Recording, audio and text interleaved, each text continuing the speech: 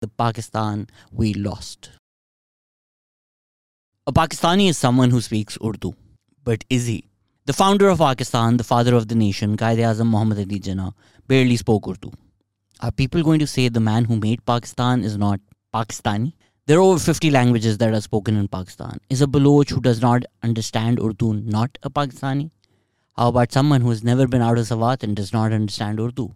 You would be hard-pressed to find another country where the national language of the country is spoken by a minority in the country.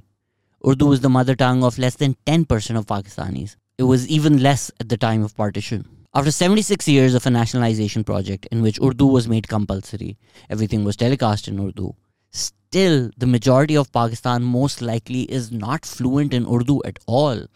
It is a complete lie that Urdu is spoken and understood by everyone in Pakistan. You will struggle getting directions from a Lahori in Androon Lahore if you don't know Punjabi, let alone expect all the people in Layya, Tharparkar or Lodalai to be fluent in Urdu. Urdu was never a language native to a large section of the populace in Pakistan. Now, there are many arguments that are presented to justify the imposition of Urdu as a national language on Pakistan. Yes, imposition. We call it as it is here on the Pakistan Experience. The first argument is that Urdu was made the national language because it was not the language of any of the provinces. It is like you went on a drive with the family, the son wanted McDonald's, the daughter wanted KFC, the mother wanted to eat at Monal, but the dad took everyone to eat at Savar Pulao because that was not the choice of anyone. A bureaucratic elite that was dominated by people from the Urdu-speaking provinces of India decided that Urdu will be the national language of Pakistan. That is what happened. It was their language, it was their culture, and that is what they wanted the culture of Pakistan to be. The argument that Urdu was a great unifier holds no merit because Urdu has failed to unify Pakistan. It directly resulted in Pakistan being divided. In The Murder of History, K.K. Aziz writes that even if we accept that there is a unifying advantage to Urdu, it is offset by this move suffocating the Punjabi language, putting hurdles in developing Balochi as a written language, creating resentment in Sindh, and resulting in East Pakistan being Pakistan no more. K.K. Aziz further argues how giving all the credit for the creation of Pakistan to Aligarh and UP erases the role of movements in Bengal that helped create Pakistan. It was only fair for the people in East Pakistan to ask for Bengali to be recognized as a state language as well. When riots were already breaking out in East Pakistan over the language issue, Quaid-e-Azam Muhammad Ali Jinnah made a speech in Dhaka in early 1948, where he declared Urdu and Urdu alone will be the state language. Let me make it very clear to you, and leave no doubt, that the state language of Pakistan is going to be Urdu and no other language.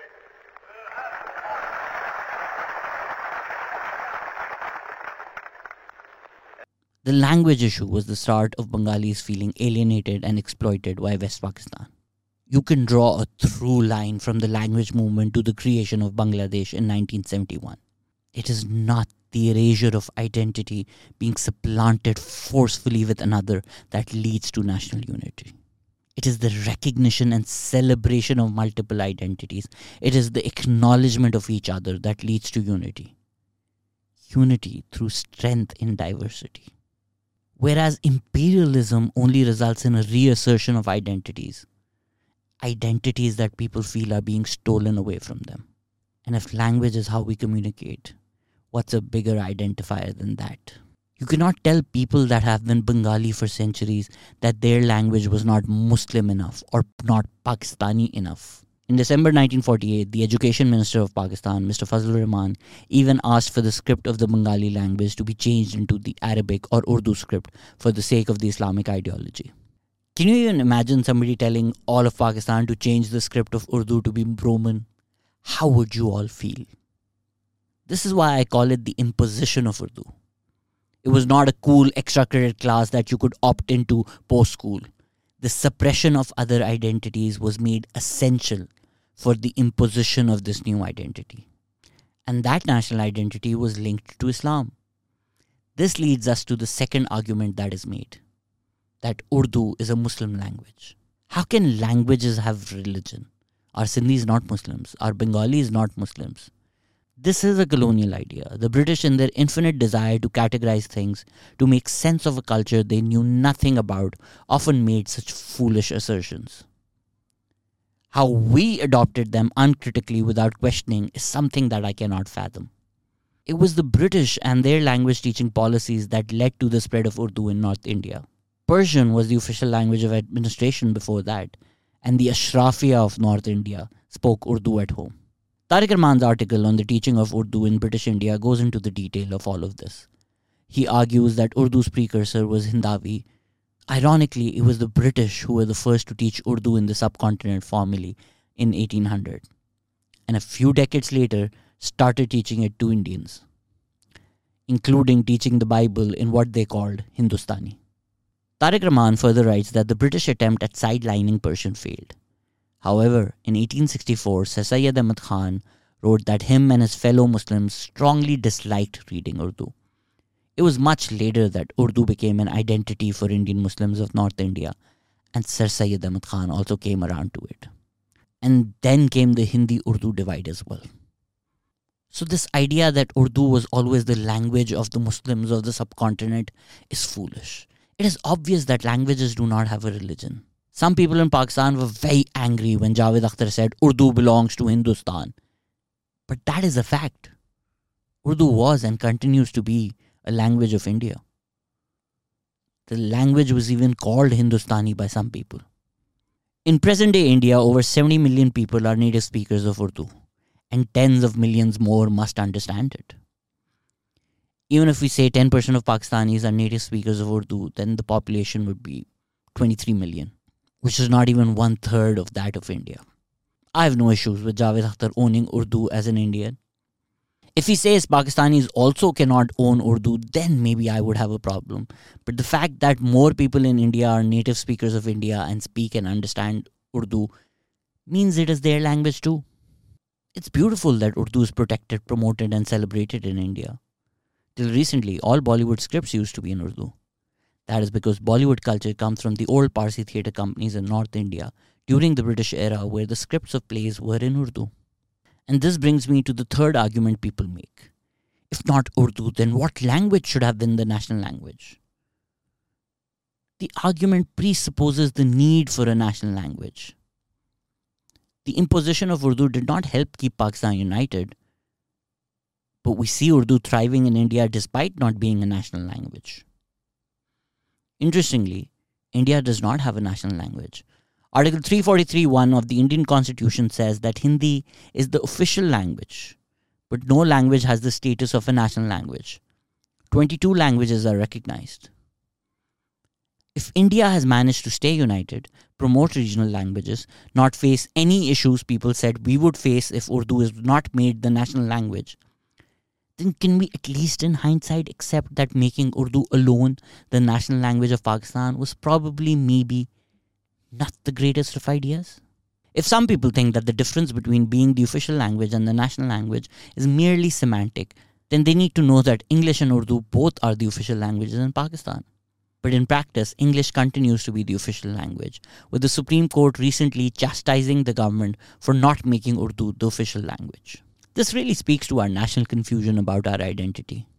Chief Justice Umar Ata Bandial said we should also learn Arabic and Persian, like our forefathers. Like our what? I don't know many Pakistanis whose forefathers were Arabic. The spread of petrodollars has given Pakistanis the false notion that we too were Arabic. Watching Artugrul all day probably makes the next generation think we are all Turks. The destruction of our history to make it seem like Mughal history is Pakistan's history. Instead of the history of Sindh, Punjab, KP and Balochistan, think back to when you were in school. Did you learn the history of these regions? Who were the heroes from these places? Or were you taught that we were Mughals, then the Pakistan movement happened and Pakistan was created? A very narrow specific history of Muslim North India became the history of Pakistan. And that also is the problem with the imposition of a national language. It cannot be looked at in isolation. It came as a part of a whole project where regional identities were seen as a threat to the unity of Pakistan.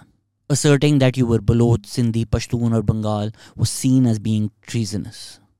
Punjabis largely readily adopted the new Pakistani identity. They relegated the Punjabi language in favor of Urdu. But all the other peripheries felt alienated, suppressed, and exploited. And this is the reason why I'm saying today we lost something by imposing Urdu. In the same aforementioned judgment, Chief Justice Umar Atta Bandial also said, "We will lose our identity without our mother tongue." But interestingly, most of our mother's primary language was not Urdu. And an overwhelming majority of our grandmother's mother tongue was not Urdu.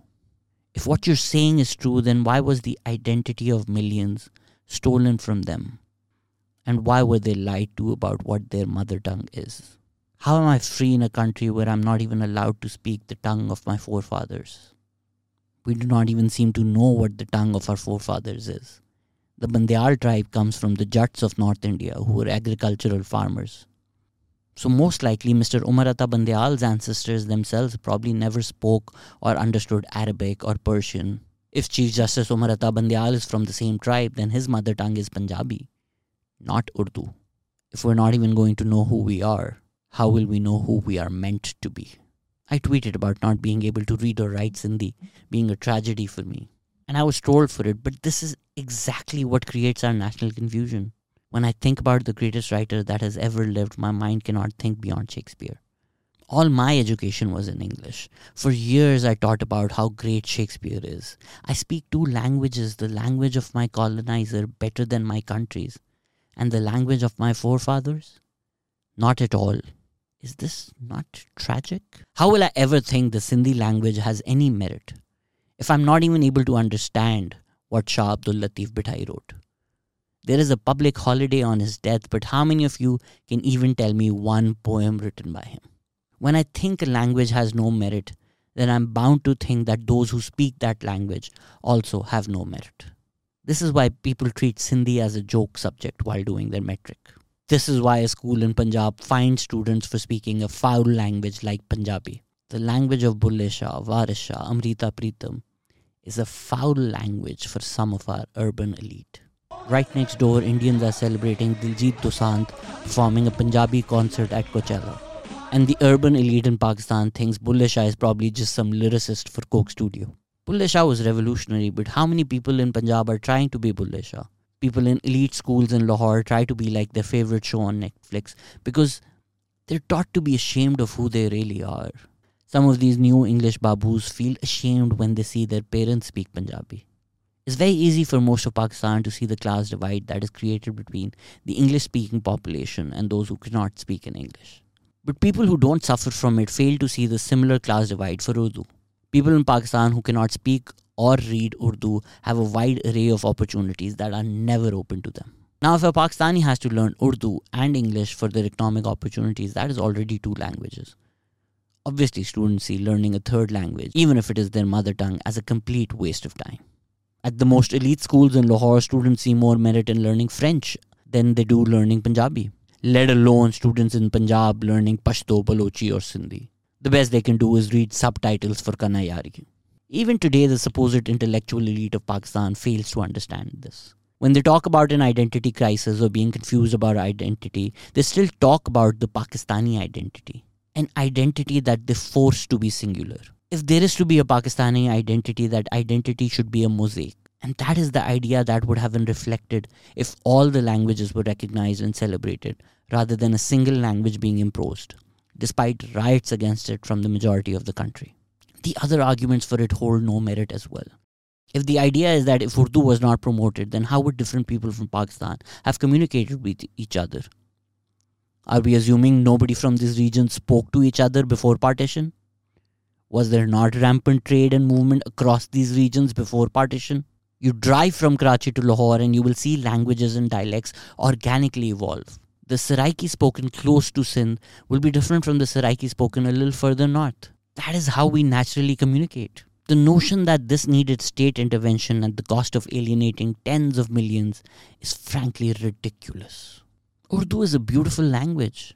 I hope Urdu was spread in Pakistan with love through the works of Ghalib and Faiz, through art, through poetry, through theatre, through films. None of what I have said is meant to be anything against Urdu as a language.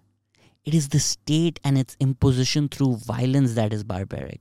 That is something that we should all oppose. Urdu is beautiful. Well, Saraiki is also beautiful. I would have been equally against the imposition of Saraiki to be the only national language of Pakistan. And even that would have made more sense because more people spoke and understood Saraiki than Urdu. The axe that was held up against the Bengalis in 1948 is the same axe that fell on them in 1971. Your words become your actions. And if you see them as your enemy for just speaking their own language, then it's not them who are the traitors. It is you who is the oppressor. I will end this with the words of Professor Mannan Ahmed, Associate Professor of History at the Columbia University and the author of Loss of Hindustan. He talks about how colonial ideas were adopted by the people, drafting the nationalization project to impose Urdu on Pakistan. Census भी देखा 1947 में 7% लोग उर्दू बोलते और समझते थे. So this notion का मुझे तो इतना evidence नहीं मिला. Would you have any idea कि ये Hindustani was spoken everywhere in this region? Is that true? देखिए, सबसे बड़ी बात यार हमें इस मौजू पे जो एहसास हमें रखना चाहिए वो ये है कि मोनोलिंग्विज्म जो है ना, कि आपको एक जबान में एक्सेस है. That's again a very colonial and modern idea. कि आपकी तारीख या आपकी तमद्दुन या आपकी समाजी बैक एंड फोर्थ और आपकी कारोबारी बैक एंड फोर्थ हर चीज के लिए एक जुबान. अगर आप फरिश्ता की एग्जांपल ले लें, 18वीं 17वीं सदी में, so Firishta has access to Sanskrit, has access to Farsi, has access to Arabi, has access to Dakkani, which is something that is kind of emerging at the moment that he's writing, and definitely has access to Marathi. He is moving through all of these languages for different types of transactions. अगर आपने ये करना तो अगर आपने शायरी करनी तो आपने दक्कनी में करनी है. अगर आपने कारोबार करने हैं तो आपने गुजराती में करनी है या आपने मराठी में करनी है. अगर आपने तारीख लिखनी है तो आपने फारसी में लिखनी है.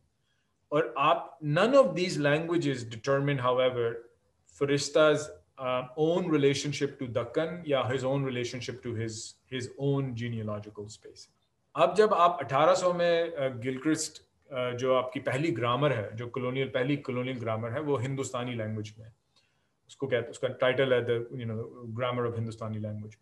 अब उस 1800 में 1800 में ये आइडिया है कि there is a language of law, whether it's Vedantic law or it's Muslim law, so Arabic or Sanskrit, and then there is a language for which the East India Company can employ for its commercial and everyday purposes. जिससे जब आप हिंदुस्तानी grammar को देखते हैं Gilchrist की, उसके अंदर जो मिसालें दी हुई हैं उसने लिखी हुई हैं कि ये सेंटेंसेस पढ़ो, वो क्या है, इधर आओ, दरवाजा खोलो, खाना लगाओ. Right? Those are the examples. So this is a Hindustani as a colonial language in order to transact with the colonized subject. As we move forward after 1857, and there is someone like Ghalib, again, is writing in Persian, he's writing in Urdu. He is very conscious that when he's writing in Persian, he's speaking within one particular, lineage of poetry, poetical tradition. जब वो उर्दू में लिख रहा है तो वो he's speaking to another set of poets, another set of poetic condition. He's doing both of these things. जब आप मीर को देखते हैं गालिब से पहले, so he's even more capacious in his different registers. आप someone like शाह वलीउल्लाह को देख लें, जो अरबी में किताबें लिख रहे हैं, जो फारसी में किताबें लिख रहे हैं, जो उर्दू में लिख रहे हैं. So all of these things are available to different layers of society for different projects. By the time you turn to the Urdu-Hindi controversy, कि भाई हिंदी जो है वो उर्दू स्क्रिप्ट, देवनागरी स्क्रिप्ट में, उर्दू जो है वो अरबिक पर्शियो अरबिक स्क्रिप्ट में, और उनकी ग्रामर्स अलग हैं, और उनमें उर्दू में से हमने संस्कृति और अपभ्रंशा लफ्ज निकालने हैं, और देवनागरी में से हमने हिंदी में से हमने फारसी के शब्द निकालने हैं, इस तरह की चीजें करनी. By the time you get to that part of our equation, the idea of community is what's deriving it, not the other way around. It's what constitutes a Muslim and what constitutes a Hindu. That's the issue. 1800 by 1890 जब ये languages का एक बन रहा है, आपके उर्दू और हिंदी दो अलग languages हैं. अब उसके बाद अब पाकिस्तान के अंदर जो होता है कि पाकिस्तान says कि भाई अगर हमने national define करना है, we have to define it against the Bengalis who have Bangla. And what script is Bangla written in? In Bengali script, which is close to Devanagari script. So that's a reproduction of the Urdu Hindi argument within the Pakistani sphere. और फिर वहाँ से I think the logic of language dominance becomes more and more acute. So पंजाबियत को उर्दू दानी में समेट देना कि भाई पंजाबी जो हैं, जो डोमिनेंट हैं, टेक्निकली डोमिनेंट हैं, मेजॉरिटी हैं, उनको उनकी पंजाबियत को निकाल के उसमें उर्दू डाल दिया. I mean that's a national project. तो ये इसमें जो हमें पाक स्टडीज में पढ़ाया जाता है कि एक्चुअली उर्दू इसलिए थी कि तो लिंग्वा फ्रैंका थी. They're just reproducing the colonial argument और इसकी कोई एक्चुअल बेसिस नहीं है कि इस रीजन में लिंग्वा फ्रैंका थी उर्दू. देखिए अगेन अमीर खुसरो जो है, उसने मेरी किताब में मैंने I cite one of his उसने लिखा हुआ है कि भी हिंदुस्तान सबसे अच्छी जगह क्यों है दुनिया में हिंदुस्तान. तो अब उसकी अपनी लिस्ट में उसने ज़बान पे भी काफ़ी तवज्जो दी कि ज़बानें जो हिंदुस्तान की ज़बानें, मगर उसका आर्ग्यूमेंट क्या है? वो कहता है कि हिंदुस्तान में ये सब ज़बानें, he list 12 languages and all of them are better than anyone else's languages. So there is no idea that there is one, that's what I'm saying, there's no idea that there's one language that does everything, right? Lingua franca is basically French in the colony. That's why it's lingua franca. It's how the business of the colony can happen in the colonial language.